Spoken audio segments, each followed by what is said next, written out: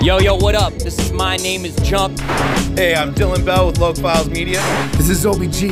This is La Sparka. This is Natty Snaps. Hi, I'm Boogie. And I'm Tazilla. And we're West Coast Dreams. You're listening to BC Underground Hip Hop Podcast. BC Underground Hip Hop. You listen to BC Underground Hip Hop Podcast. Love Force all day, motherfucker. BC Underground Hip Hop. Get it because you need it. Watching this, y'all are my people, bro.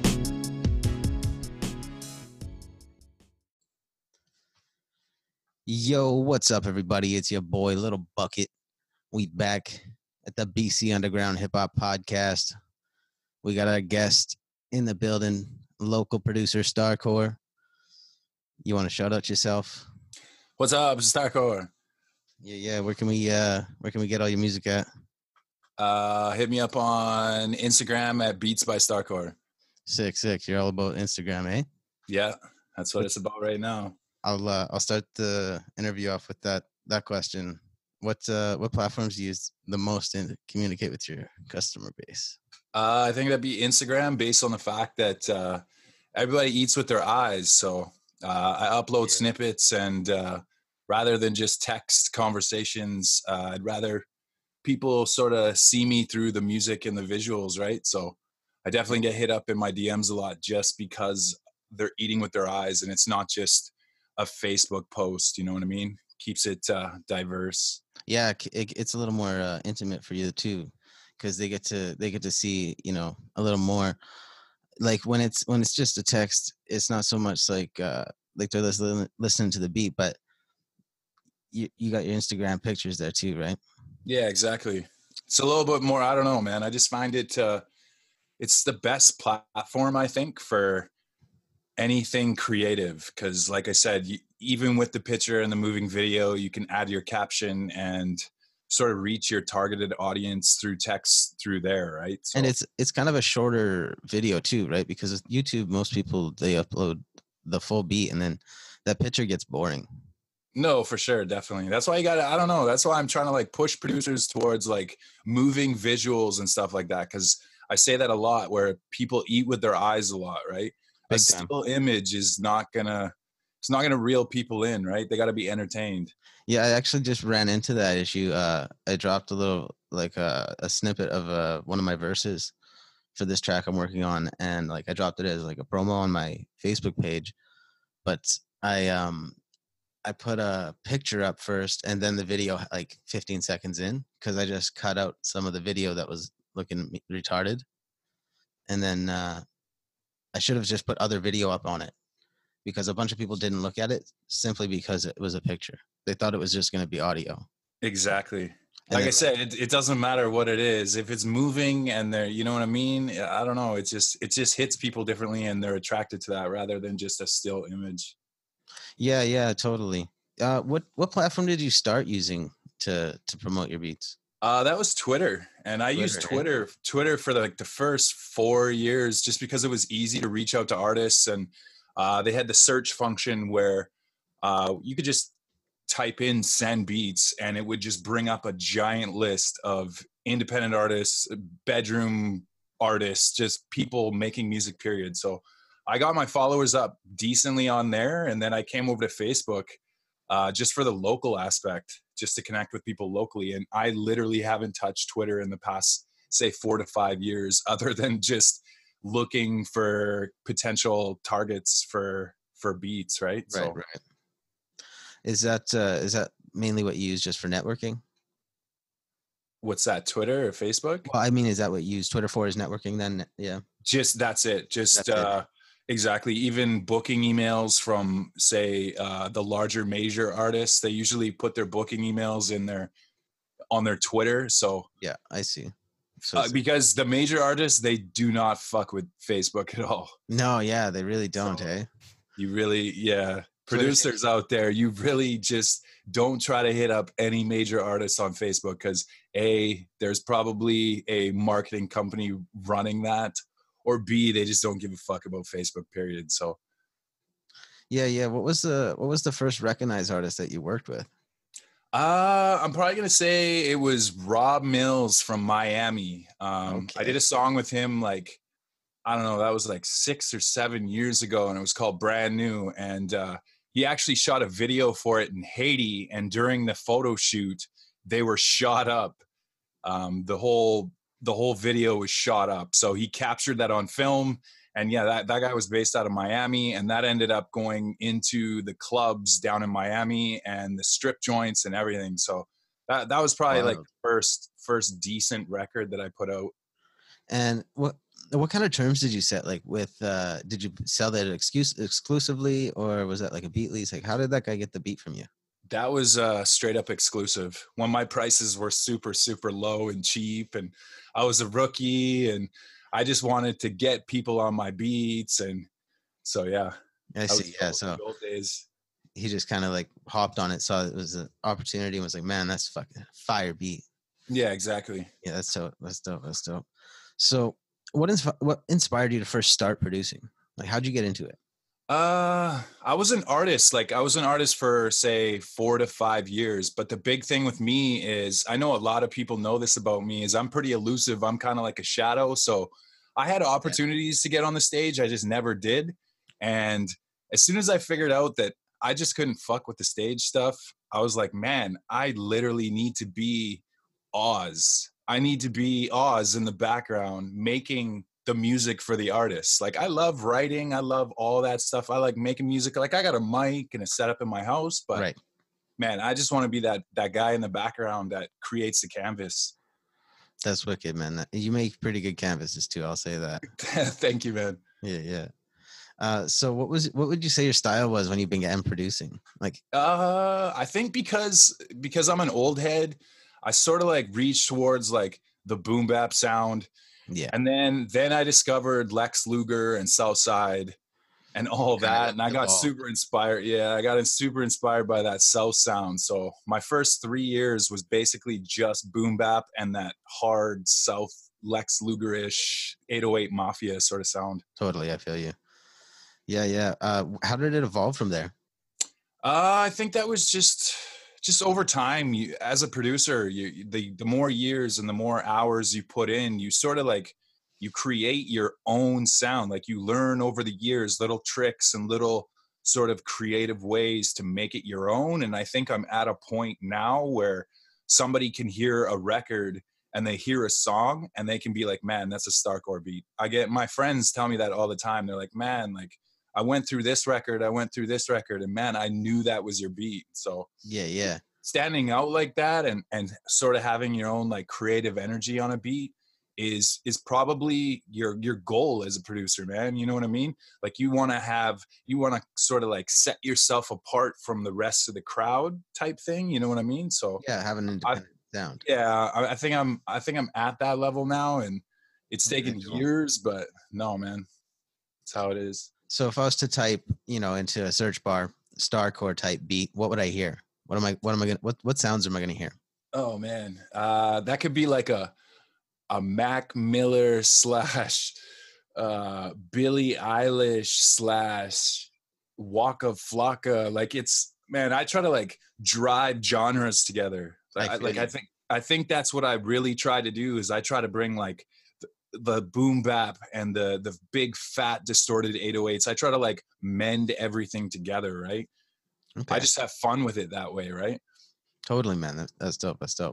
Where do you pull inspirations from for your style then? Just listening to old records. Like right now I'm totally flipping 90s R&B samples, and that's my era, right? Like I'm an 80s baby, so I grew up through all that smooth R&B stuff, but you kind of you go back in time, right? Like I could go listen to Wu-Tang 36 Chambers and make the hardest boom bap beat of my life. Like I'll just dip into some old stuff and just recreate something new, right? Totally. Did you ever listen to any other kind of genres like rock or blues or jazz? Definitely like the metal. Michael Jacksons. Like I loved Nelly Furtado for a long time. Like, man, I was all over the place with genres. The number one genre I do not fuck with though is country music. I hear that a lot with hip hop artists, man. Country music, man. anyone in the hip hop industry, they don't seem to fuck with it. Yeah, just I don't know. It's dry. It's Dog, I feel you. When I played guitar for forever as a teenager. My cousin's actually a lead singer of a band. He just broke up in Alberta, Tacoma, and he tried to get me to play guitar.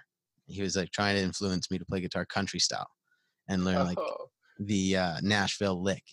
oh geez. Like, I was like, bro, get out of here, go away. Like I'm a heavy metal I'm a heavy metal guitarist. Like I like shredding. And, Yeah, no doubt. yeah, he didn't get it. And at the time, I didn't realize it was about the money. You know, like there's good money in country, and that's all it's Oh, about. for sure. So, like, what genres of music did you like grow up on? What are your favorite artists from each of them? I'm gonna say stuff like CCR and like Big stuff, killer. Tom Petty and just all the old classic rock Eagles, stuff. Joe Walsh, that stuff. Exactly, man. That's what I grew up with. And I mean, as we got older, I sort of like dipped into the Nirvanas and the grunge era, like the Bush and all that stuff. Papa Roach, like I was huge into all that stuff. Even like Slipknot and all that. Like I was huge into every genre. But yeah, the classics, man. The classic rock just kills everything. No, it does totally. Do you see any of that influence in your music these days? Oh, definitely. Like melodies or choruses that you create in your beats. Like what kind of stuff do you feel that rocks up? Just I think it would be like progressions, and I mean beats nowadays are so simple. Like you listen to classic rock. Yeah, you listen to classic rock and you hear these like 6-7 minute solos of like insanity.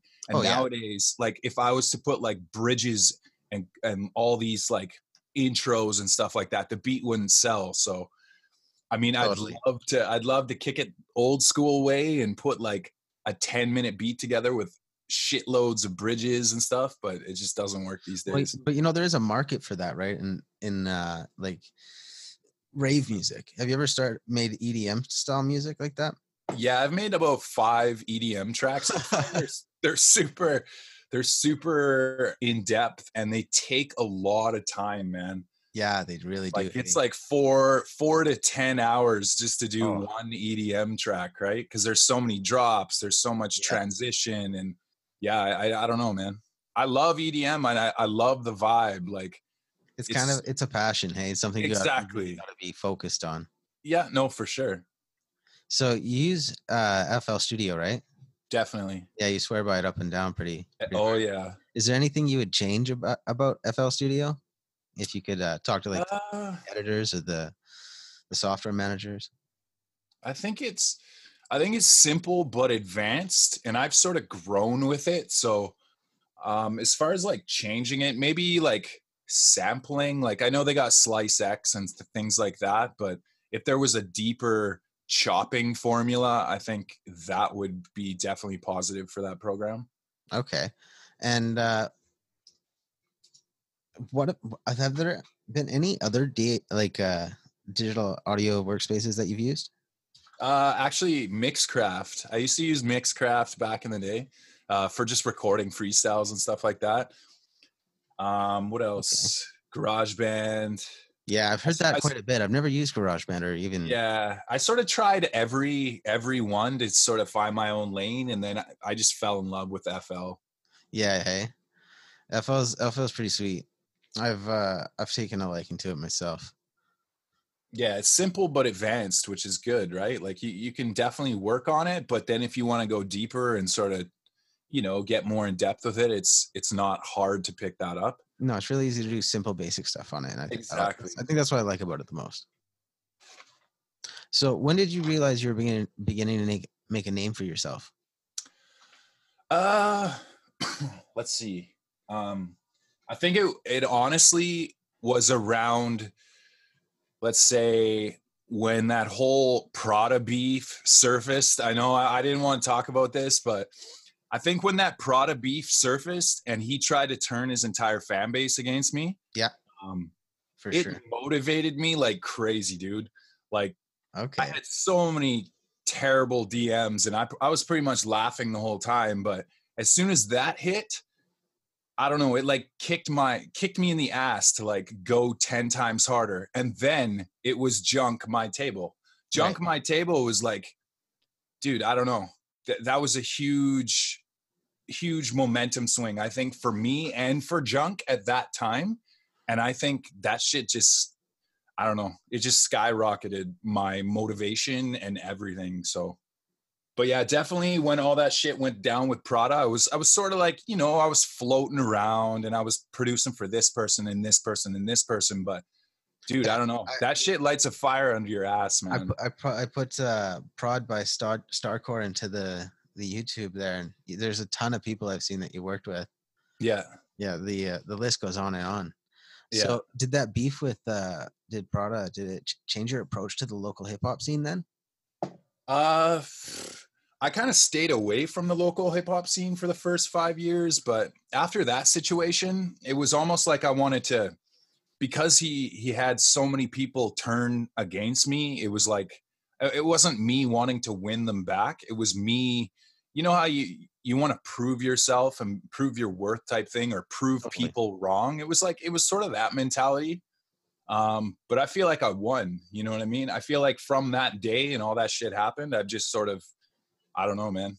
I just started walking up the steps one by one, and now I'm where I'm at. So you didn't let anyone just break you down, eh? Exactly. And now I have those same people that were angry at me and bothering me and DMing me, apologizing to me in my DMs, asking for beat packs. Yeah, so, totally. And that actually was one of the questions I was going to ask you is, have you turned down the offers? What happens then? I mean, it depends on what they said to me. I've had actually a lot of people that blocked me from that whole situation. Like I said, unblock me, apologize for this, that, and the other thing. And then, hey man, can I get a pack of beats? Blah, blah, blah. So they just get taxed. I feel you. That's good. That's smart. That's the way to do it though. Yeah, I'm a humble dude. I'm not even the whole like shit that went down with him. I was like super level-headed. I wasn't making threats or any dumb shit. I was just keeping it smooth. I was keeping it real, and I was keeping it humble. Yeah. So have you ever I'm not trying to make enemies, right? So have you ever turned down beats from an artist you just thought was too whack to rap on your shit? The first few years I was pretty much giving them away, but at this point, my number one with artists is, if you approach me and you ask for beats, the first thing I ask you is, can I see a music video? So if you don't have a music video done, I know that you're not worth investing in, because you're not investing in yourself. So I feel you know what I mean? Yeah. If there's no drive on their side, then there really isn't a point in me working with them. No, that's a really good point. Have you ever regretted selling beats? Like not beats, but selling a beat to a specific artist? Oh, definitely. Yeah. Definitely where I've cut I've shorted myself so many times over the years. And, you know what I mean? I had bigger opportunities, and in my head, I'm like, damn, that beat would have been perfect for so-and-so and so-and-so, but I sold it to this other dude over here for pennies. And yeah, that happens all the time, man. Has anybody asked you for a beat that you've like previously sold to someone else, and they heard it before you took it off? Yeah, I actually had that the other day. Buddy was like, oh man, he's like, yeah, I heard that guy did the song with that beat, blah blah blah, just sell it to me exclusively again. I'm like, dude, man, what is this? That's bad business, bro. This is not how it works. Or I've had people be like, oh man, recreate this beat and recreate this beat. I do not do that. I do not recreate other people's like vibes and what they did. I'm just not open to that type of shit. I feel you. Some guys, they're about recreation beats. You know, some guys, they don't rock with it. Yeah. So I've noticed some producers strictly sell exclusives. They don't do the leases. What is it about leases that, you know, is appealing to you? Leases, I did that for what, 6-7 years. It's slow paper. There's 10 different artists that hop on one beat, and I actually had a real good business conversation with one of the local big dudes out here, and he told me straight up, he's like, man, like, you are so good, you're so profitable, don't sell leases because it sort of weakens your value.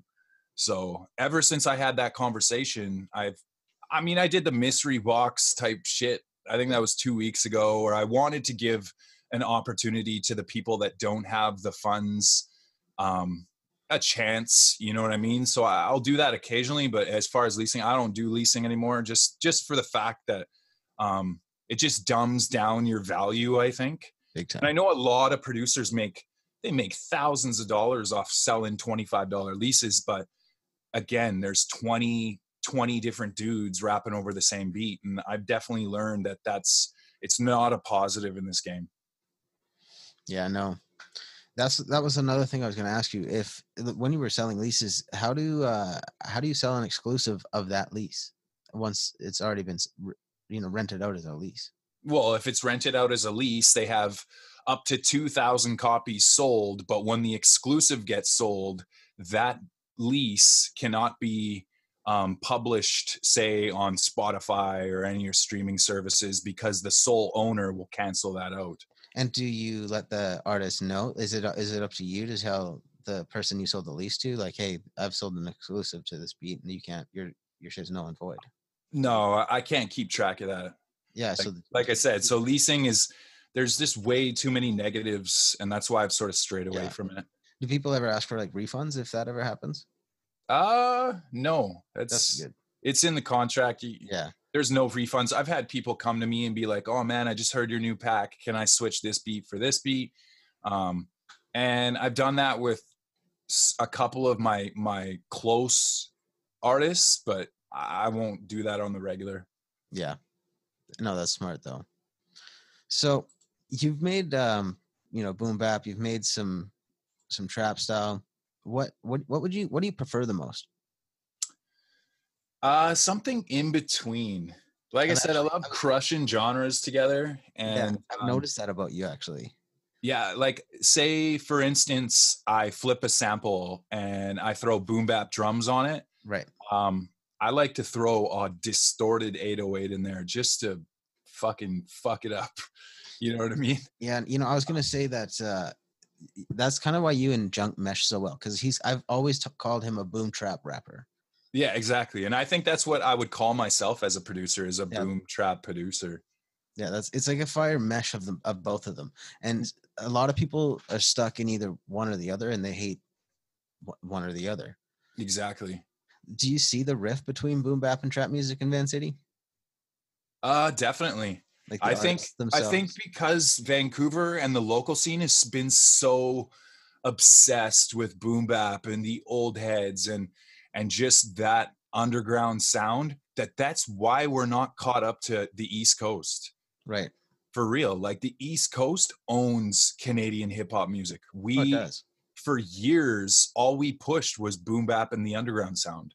Like, who in Vancouver and BC has broken those boundaries? And you know what I mean? The East Coast they don't have that sort of underground sound. They have their own Toronto, the Drakes, the Tories, that sort of sound, right? So I think we were lacking for years here, but now with the younger generation catching on to the new wave, I'm seeing so much growth in BC, and it's crazy. Like, the amount of artists we have now compared to, say, 5 to 6, 7 years ago is crazy. It's quadrupled. Totally. What do you think about Baby No Money? Baby, who's that? You don't know who Baby No Money is, eh? No. He's a guy from BC who's been like blowing up overseas. And I think somebody showed me him on the forum. Yeah. And isn't that the guy where everybody thought that he had like a financial backer putting money into his marketing or something? I don't know. That's sort of the last thing I heard. I think it was Stevie Ross or somebody. I didn't hear about that, but no, he does work with like Young Gravy, and I'm not sure if you know who that is, but they're kind of like an alternative style. What would you call that style of hip hop?